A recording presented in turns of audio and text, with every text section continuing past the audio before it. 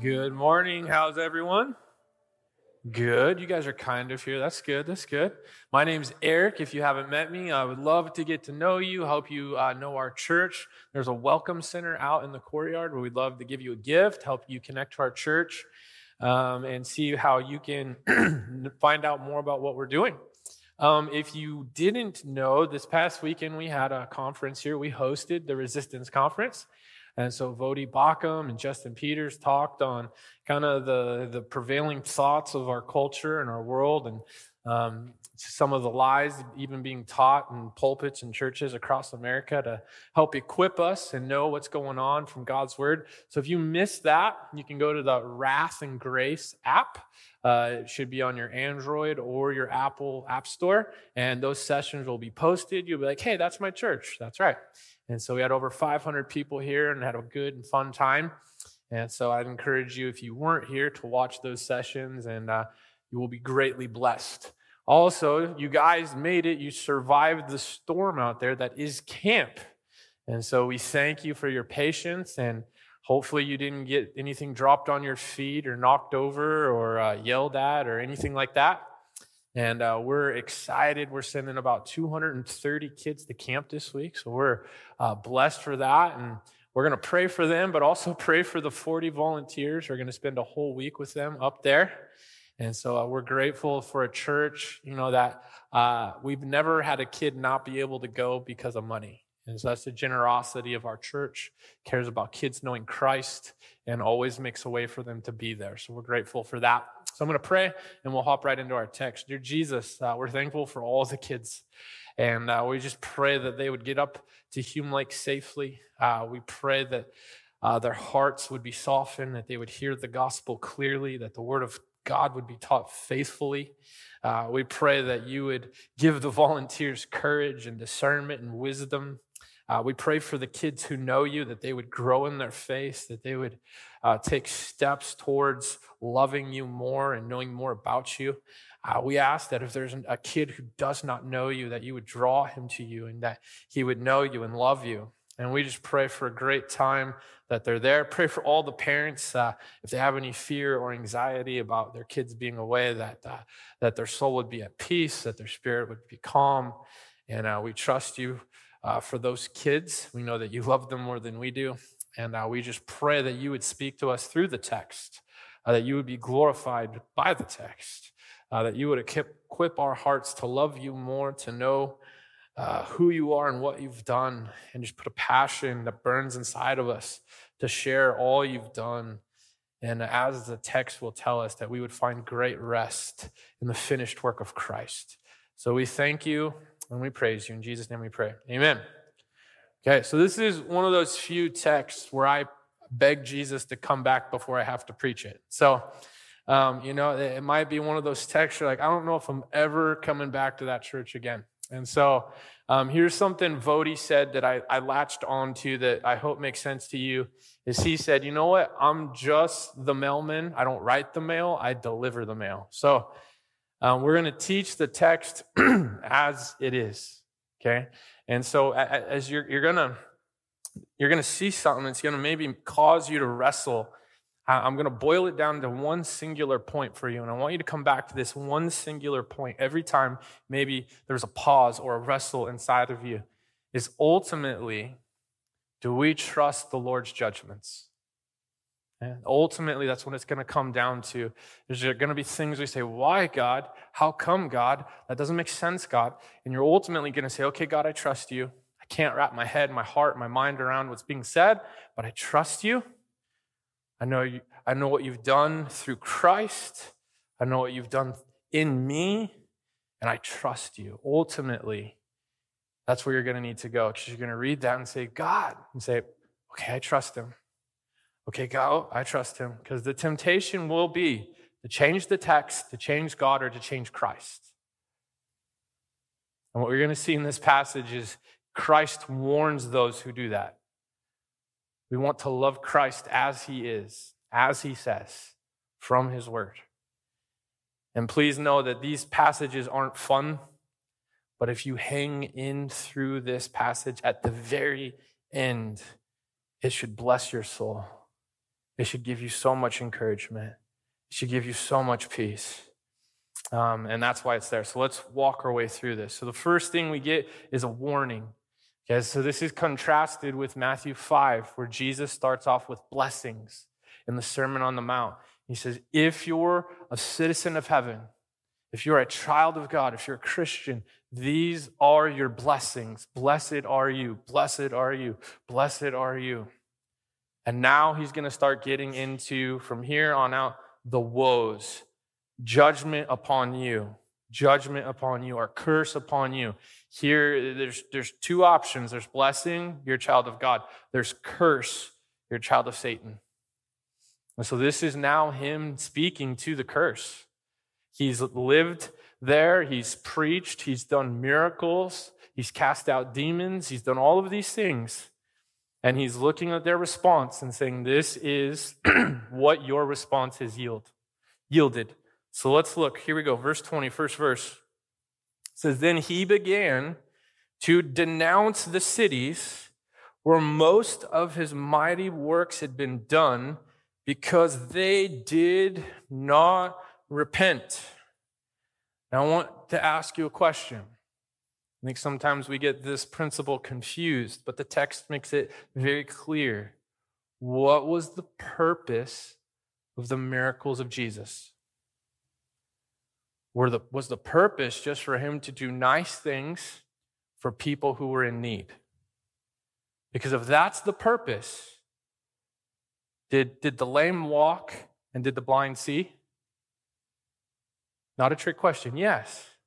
If that's the sole purpose, then why does he denounce and why does he give a warning? Because the goal was not for them just to be able to walk and to see. The goal was that they would repent and follow. You see, and I think sometimes we miss that. We divorce that. We think we're being Christ-like when we just do nice things to people. And it's always nice to do nice things. But the intended goal was that they would repent and follow Christ as King, as the Son of God, Savior of the world.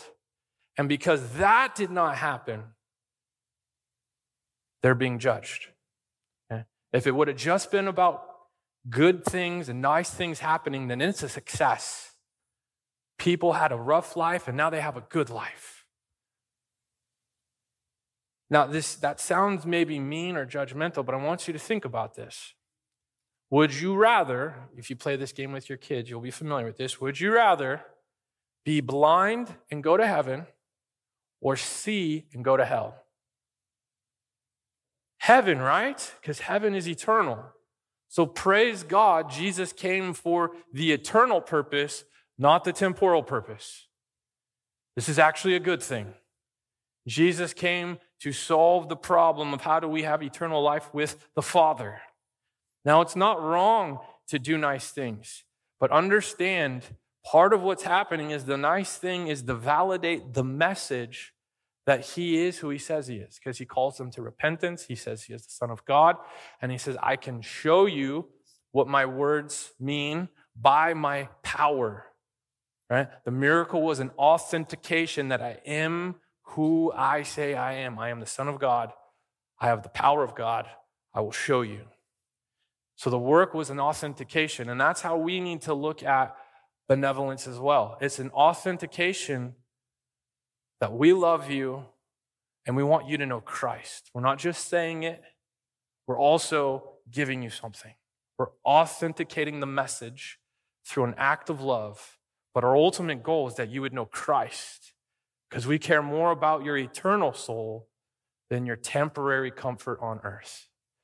Okay? So you look at that text, he denounces them because there was mighty works and there wasn't repentance. The ultimate goal is that they would repent, turn from their sin, turn from following idols, turn from following themselves, and follow Christ as Lord. Okay? So it's very important when you see that, because then when you look and you see the disciples and they have powerful works and wonders they're doing, it's authenticating the message that they're of Christ. They've been sent out by Christ. That Christ is who he says he is. Okay? And so if you look at the very beginning of Matthew, your key to that purpose is, how does John the Baptist greet Jesus? He doesn't say, behold, the miracle worker. He says, behold, the Lamb of God, the one who comes to take away the sins of the world. Repent, therefore, the kingdom of heaven is here. And so the purpose of the miracles is the repentance of the people. Now, he speaks judgment on them. He speaks judgment because they did not repent, because they literally saw the work of Christ in front of their very eyes. Okay, we're going to read this slow, and I want you to process what's being said in the text. Woe to you, Chorazin! Woe to you, Bethsaida! For if the mighty works done in you had been done in Tyre and Sidon, they would have repented long ago in sackcloth and ashes. I don't know if you're catching that, but that doesn't seem very fair. We live in a society, we live in a culture that says, if I do not have equal opportunity, you have oppressed me. And it's not fair, it's not right. Isn't that kind of the common message we're hearing? Well, Jesus, can you think of a greater disparity? Jesus literally says, if what I did here would have been done there, they actually would have repented. Now here's the question. Does Jesus have a problem with that in the text? No, he doesn't.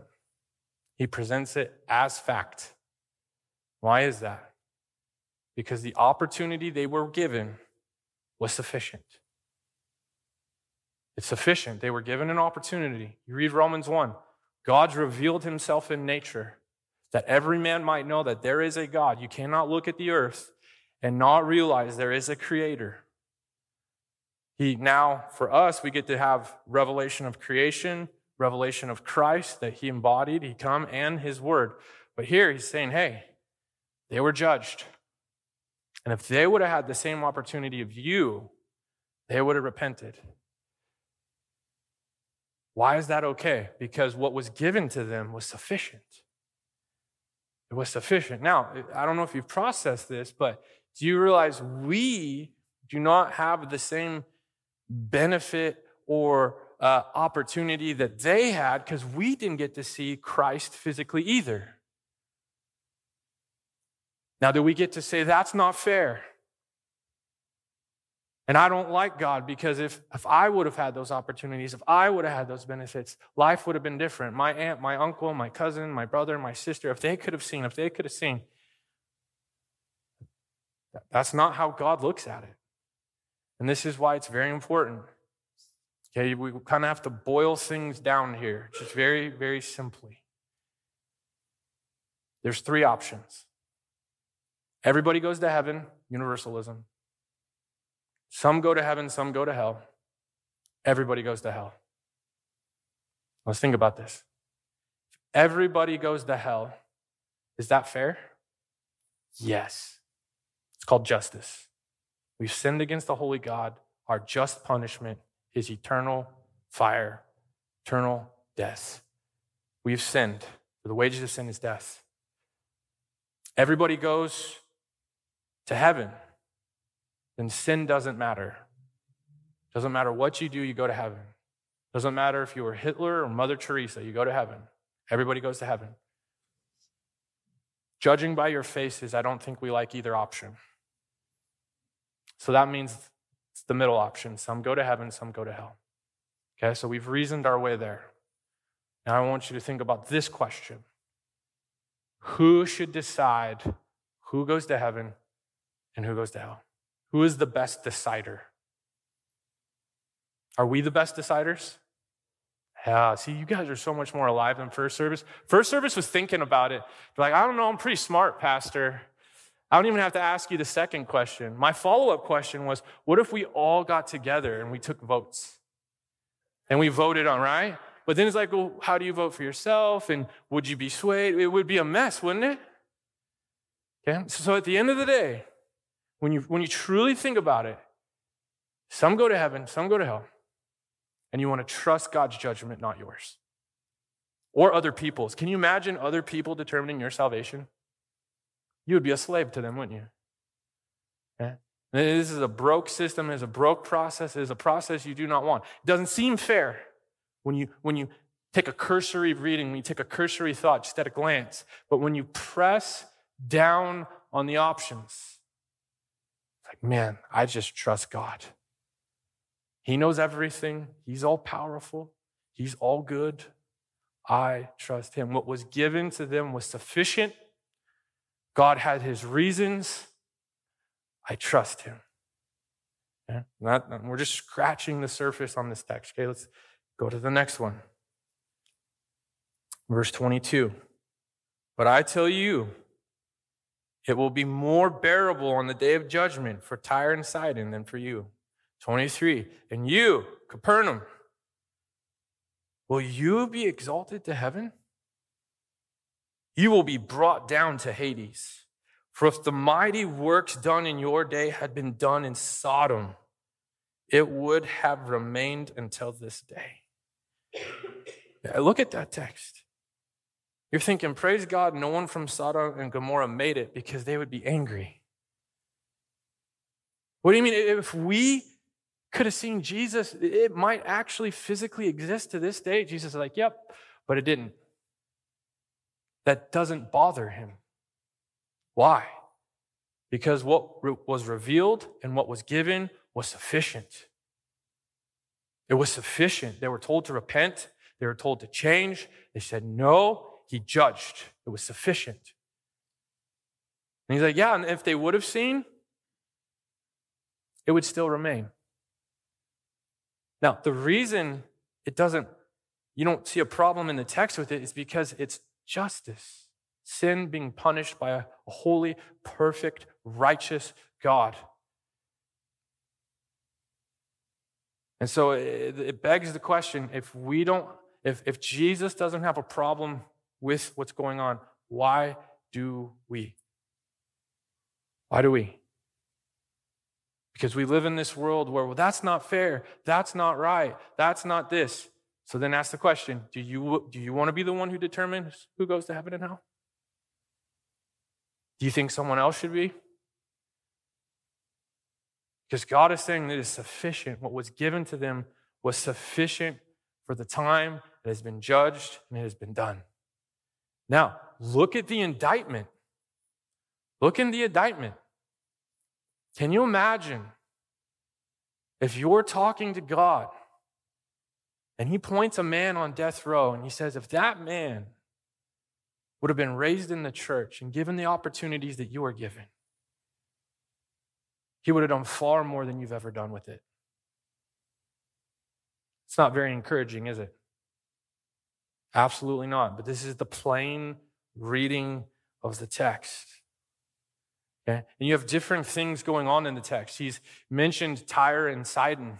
They were powerful nations who had their own systems and their own philosophies. Read the Old Testament. They're warned.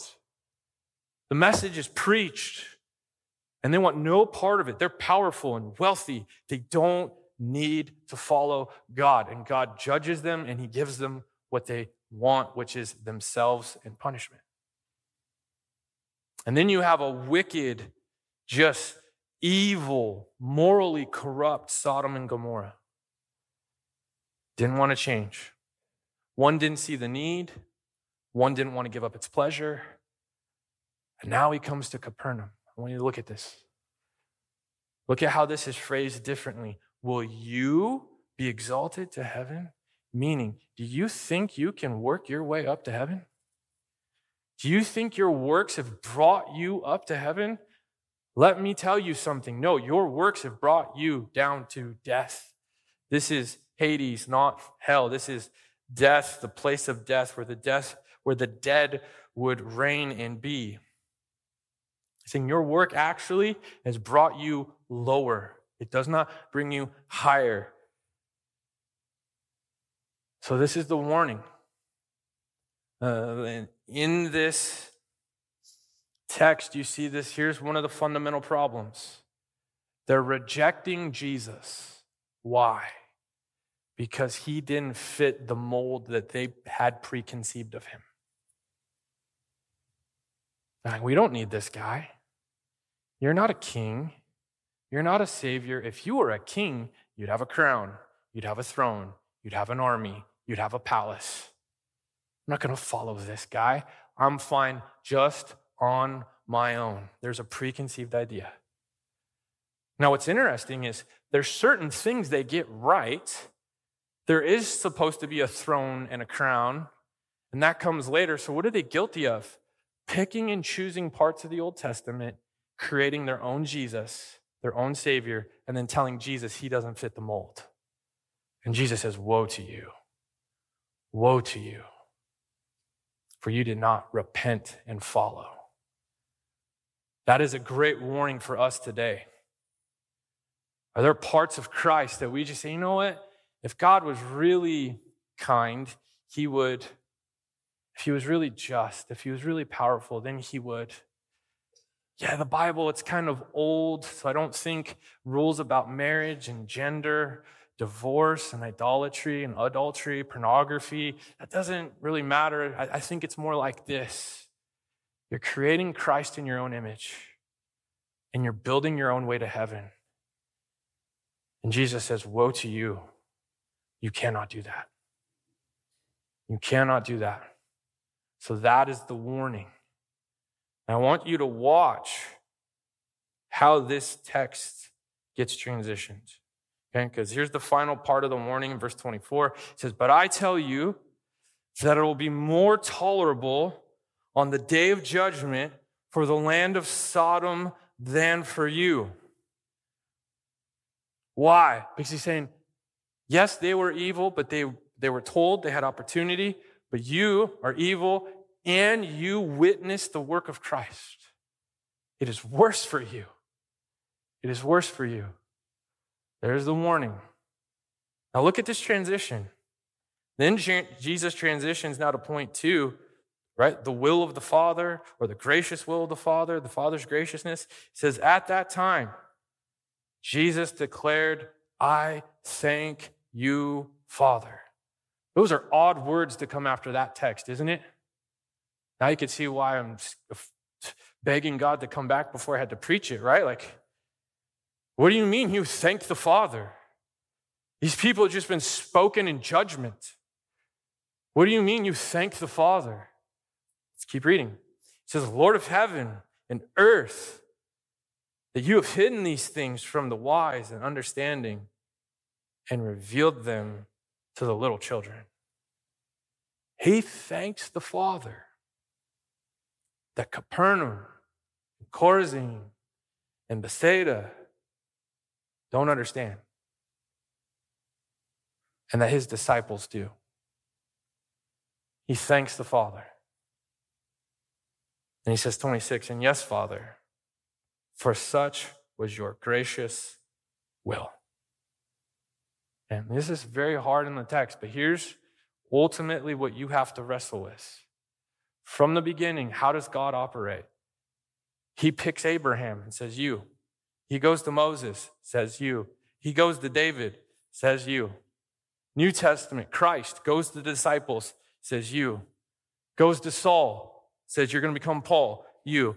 God chooses, picks, and sends. And so the question is, God, why Abraham and not fill in the blank? God, why not them? God, why Saul? He was a murderer. God, why Peter? He's a bumbling, foot in mouth, hot-headed fisherman. Why the tax collector? He's taking money from Rome. Why? Watch Jesus' response to this. Verse 27. All things have been handed over to me by my Father.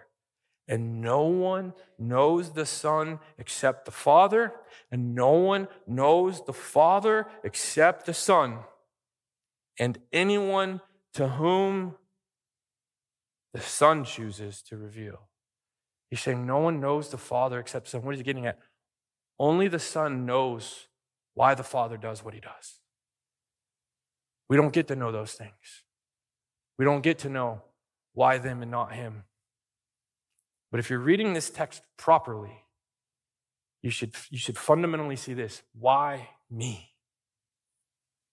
Why me? Why do I get to be saved? Why did God love me? And the response should be, I have no clue. I don't deserve that mercy. I don't deserve that love. I don't deserve that forgiveness. And as when you have that understanding, you then thank the Father that he has made the hidden things revealed. And that heaven is your home. And that Christ is your Savior. This is why as you read Paul, he is very aware of his sinfulness.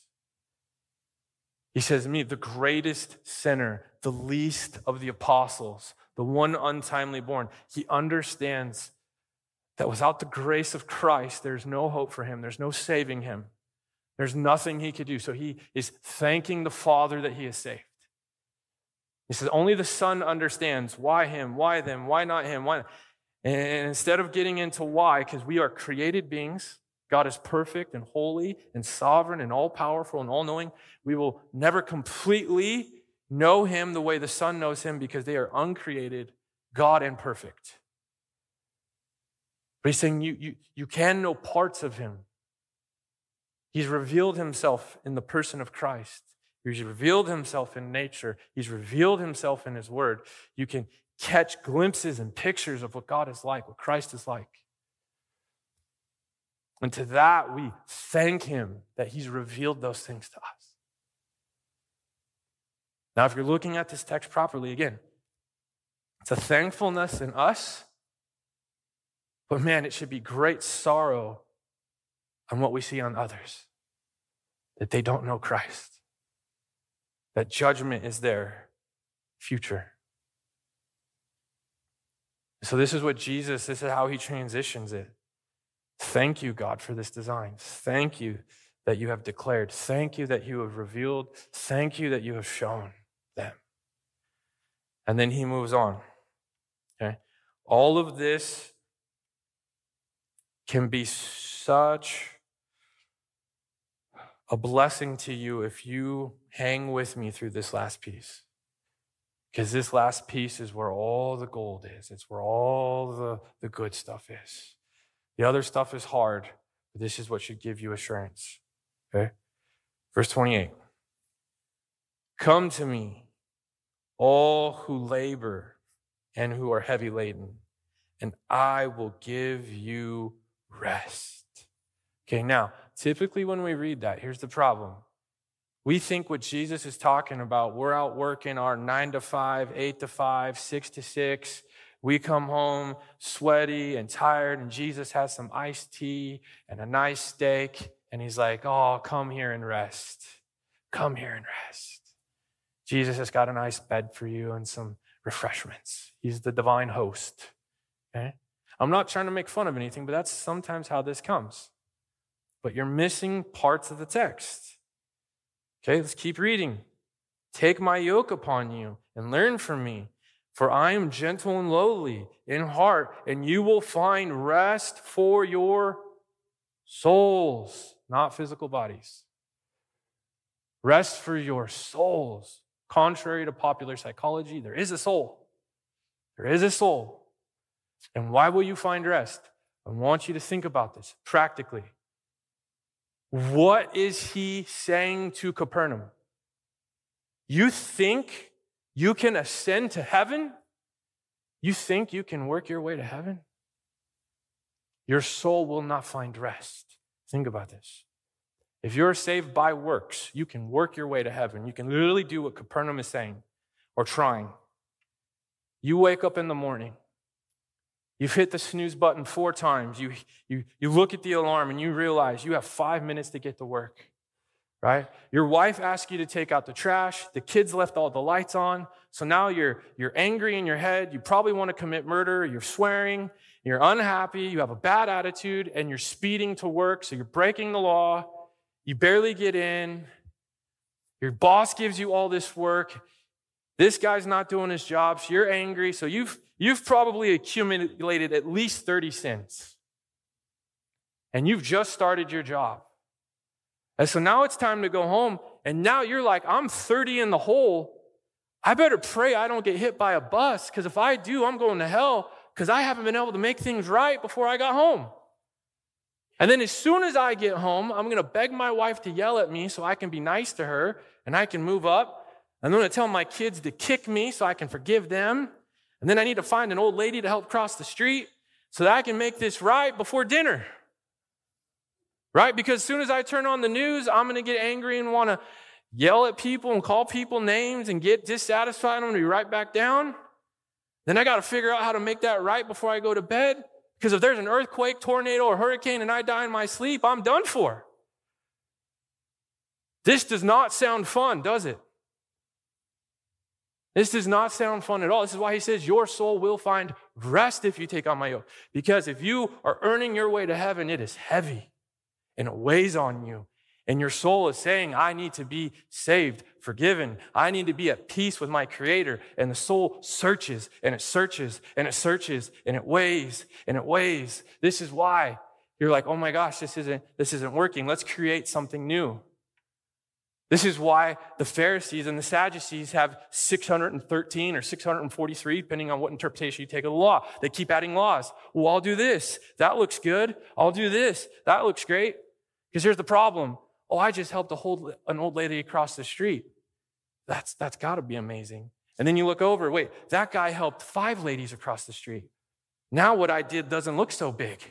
It looks small. Because there's always somebody smarter, better, more generous, more patient, more kind, more giving, more benevolent. And all of a sudden, your works become less and less and less and less meaningful. They become more normal. And everyone's doing that. And everyone's doing that. And you become a slave to this cycle of you're trying to invent things to make yourself feel good about yourself. So you create systems. If I get invited here and if these people like me, and as long as I'm, not cheating on my wife and not hitting my kids, because those are the standards, right? But anyways, you're like, I'm better than him. I just can't be last. I got to be first. Then another person passes you and another person passes you. And, oh no, I got to do something more. This is why there's so many humanitarian benefits and reliefs. There's ministry to left-handed people, right-handed people, people with 4 toes, 5 toes, every country, animals, you name it, people invent it. Why? Because they're trying to bring rest to their soul, because they're trying to evil out the salvation. They're trying to equal it together. And if you've finally come to the realization, I can never make it right. My soul is always heavy. I never feel loved. I never feel like I have meaning and purpose. I'm just done working. I'll just try to numb it. I'll just give in to my desires. That's Sodom and Gomorrah. I'll just try to bring so much pleasure to my life, my soul forgets. My soul forgets that it's a created being that has to give an account to a holy God. So I'll just bring pleasure and pleasure and pleasure, and it'll help me forget. It'll help me forget that I'm not right with the holy God, that I'm at war with God, that I'm not at peace with God. So you either go through your work, Capernaum, or you go numb through your pleasure, Sodom and Gomorrah. Jesus says, you, my little ones, my disciples, you will find rest. Because when you put your head on the pillow, no matter how many times you sinned, it's paid for. Your sins have been paid for. You don't have to try and run around frantically inventing ways to cause me to love you. I chose to love you in my graciousness. This is why Christ is thanking the Father for his graciousness in choosing these disciples. You go to the bed thankful. Now, you look at your sin and you're like, man, God, I didn't love you here, and I did this, and I did this, and I did this. What are you to deduce? That I need to love him more. That I need to die to my flesh more. Not to earn his love, not to earn my spot in heaven, but I want to respond to the gracious gift in a way that reflects him, in a way that honors him. See, your behavior is a response to the gift. And when you fall short, you don't worry that he won't love you, that he's going to trade you in, that he's going to put more demands on you, that he's going to love you less. None of that you have to worry. This is why the burden is light. That's why the burden is light. You're paid for. You're secure. You're done. You're his forever and ever and ever. But notice he's saying there is a burden. There is a burden. You're going to teach all that he commanded, right? That's the Great Commission. Make disciples, all nations, teach all that he commanded. You will suffer. People are going to hate you. They're not going to like you. There will be a burden. You will suffer. But compared to hell, that burden is light. The burden is light. See, the yoke was something they would put on themselves to help balance a lot of things. And so you'd have to make sure it was equaled out so that you could walk. He's saying, there will be some things on your shoulders, but it's light. And the burden is not salvation. It's paid for. That's why his yoke is easy and his burden is light. And your soul can find rest. See, when you look out and you see that there's people that don't like you, and no matter how much money you have or how smart you get, there's still this group of people, they just don't like you. Your soul can find rest because Christ paid for you and he loves you. And those people never trump what Christ says. So you might not win everyone to your liking, but the one you need to satisfy loves you, called you, purchased you, and has given you himself and his home heaven for all of eternity. It's hard, but in comparison to hell, it's light. Now, when you look at this text, you're like, man, I don't know, Pastor. I don't know if that's fair. Why me? And I just don't understand. Take some time and read through Romans 9. And this is ultimately where you trust the sovereignty of God. Romans 9 will walk you through, he is the potter and we are the clay. And the clay never gets to say to the potter, why did you do this? Think of it this way. You have a vase, and the vase talks to you, and it says, why do I only hold dead things? Why am I not a lamp? I could give light and help people. Why am I not a TV that people want to watch and be entertained by? You're a terrible creator. All I do is hold water that ends up smelling and make things die. You would tell the vase to be quiet. It's a vase. You're the human. The vase has no say-so. It will go where you want it to go. You might want flowers in the bathroom. You might want flowers outside. You might want flowers on your roof. You're the owner of the vase. And you will put the vase where you want, when you want, and how you want. Because you are the owner. Is that fair? It's more than fair. He's the creator. And for some reason that only the Son, only the Father knows, he has chosen to love you, reveal himself to you, give you his Son, pay for your sin, call heaven your home, and allow your soul to find rest. That is why we are to be most grateful that Christ did that. We are to respond with the same words of Jesus. I thank the Father that I am privileged to be one of his own. And then also I am burdened by the lost, that their soul finds no rest, that they run around from system to system, seeking love and purpose and forgiveness, creating new formulas and new entities so that they think they're ascending their way to heaven, when in reality, they're ascending their way to hell, just like the people of Capernaum. That it would burden our soul that they're working and there's no rest for them. There's no rest. They keep working and working and working, and there is no forgiveness and there is no redemption.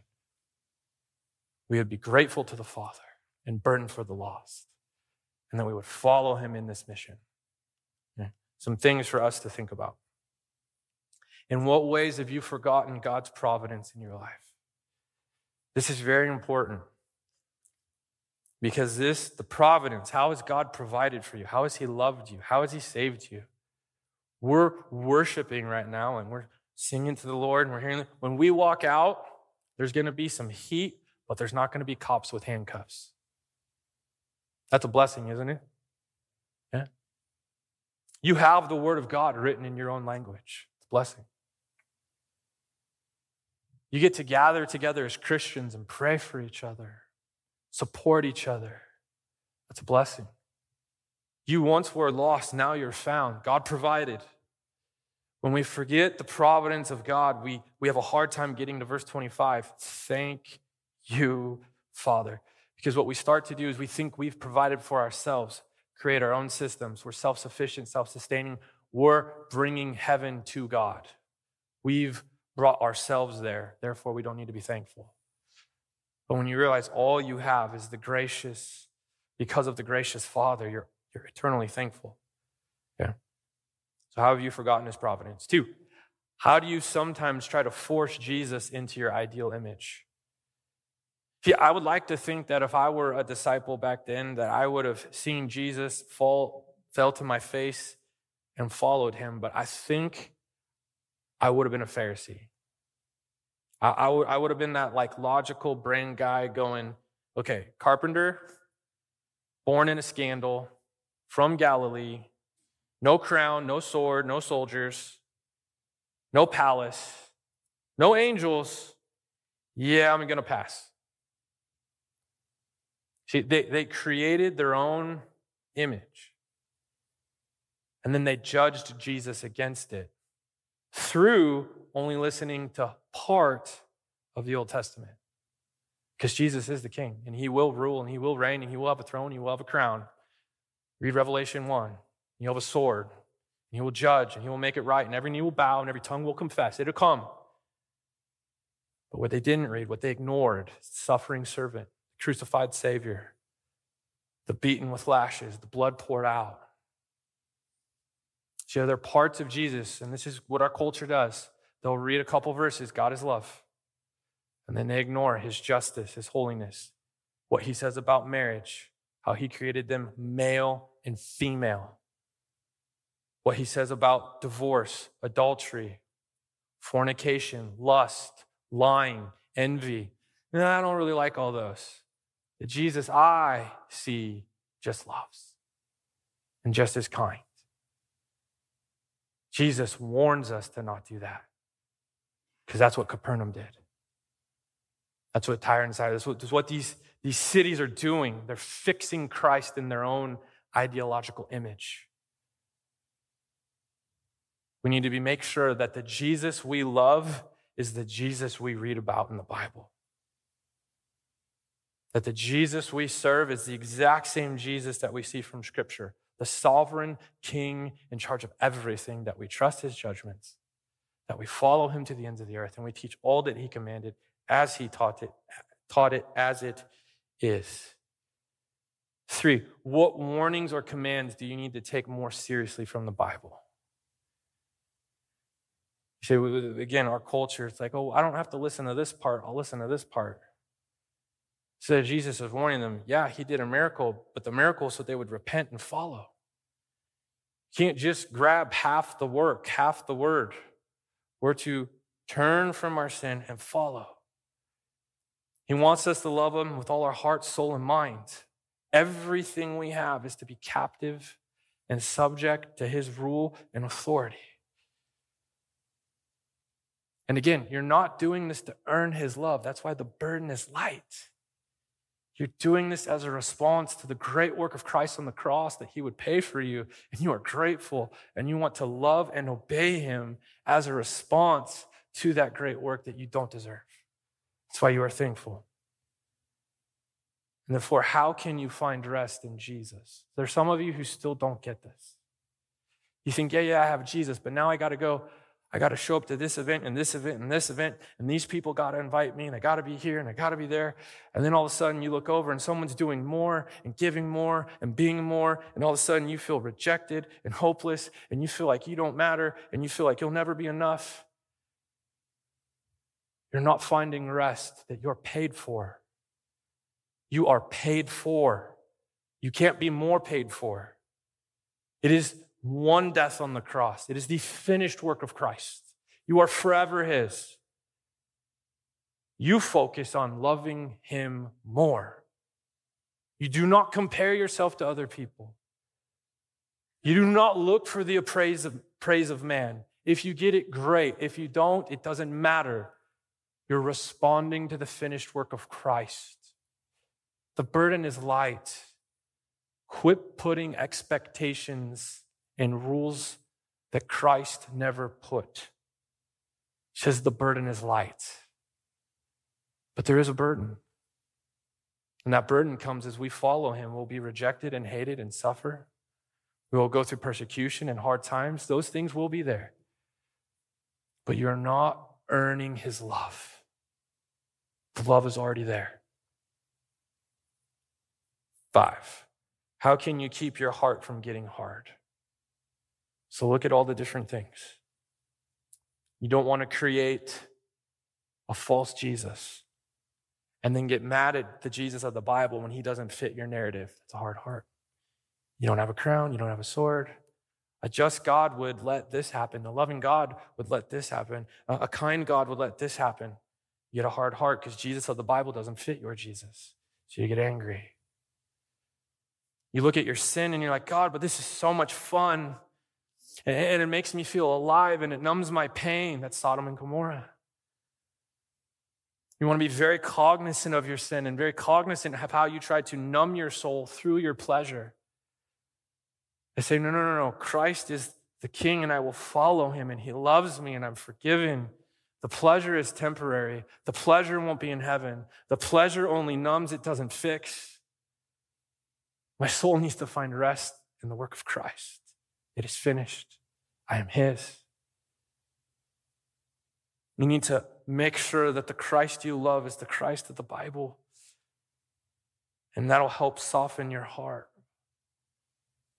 That a holy, perfect, righteous God would love you and call you his own, make you his child, and heaven would be your home and your sins would be forgiven. And the burden is light. Brothers and sisters, we have great rest in front of us if we would simply focus on the work of Christ and not the work of ourselves. If we would celebrate the work of Christ, not the work of ourselves. That is glorious news. Amen? Let's pray. God, we love you. We praise you and we thank you. But we confess this is a very hard text. There are parts of it, God, that just seem that's not fair, that's not right. God, I don't understand. God, we acknowledge that there's so many things that don't make sense to us, but you command us to pray even though you know. You command us to share even though you decide. You command us to forgive even though they might not accept it. You command us to do these things. Help us do these things. Out of love for you, out of honor for you, out of reverence for you, that our Father has asked and we will do as a response to his love. God, I pray that we would leave here knowing that the burden is light and that we can rest in the work of Christ, in the power of God, and the sovereignty of God. That you have all things under control. You're not caught off guard by anything. That we would just rest that you know what's going on and we don't. That we would just rest that heaven is our home. That we would rest that you know who's going where and why and how long. And we would just rest in the power and strength of your son, Jesus. God, I pray for anyone who doesn't know you out there that says, I need rest. I keep working and working and working. It's never satisfied. It's never whole. God, that they would cry out and that you would call them to yourself. They would ask you to forgive them of their sin, that they would accept the payment of Christ as their payment for sin and love you and follow you. And we pray now as we transition that we would just sing and worship through song, praising you and thanking you for the work that we don't have to do, that we could never do. That we would be grateful, and in our rest we would sing loud because of the joy that comes with rest. In Jesus' name we pray. Amen.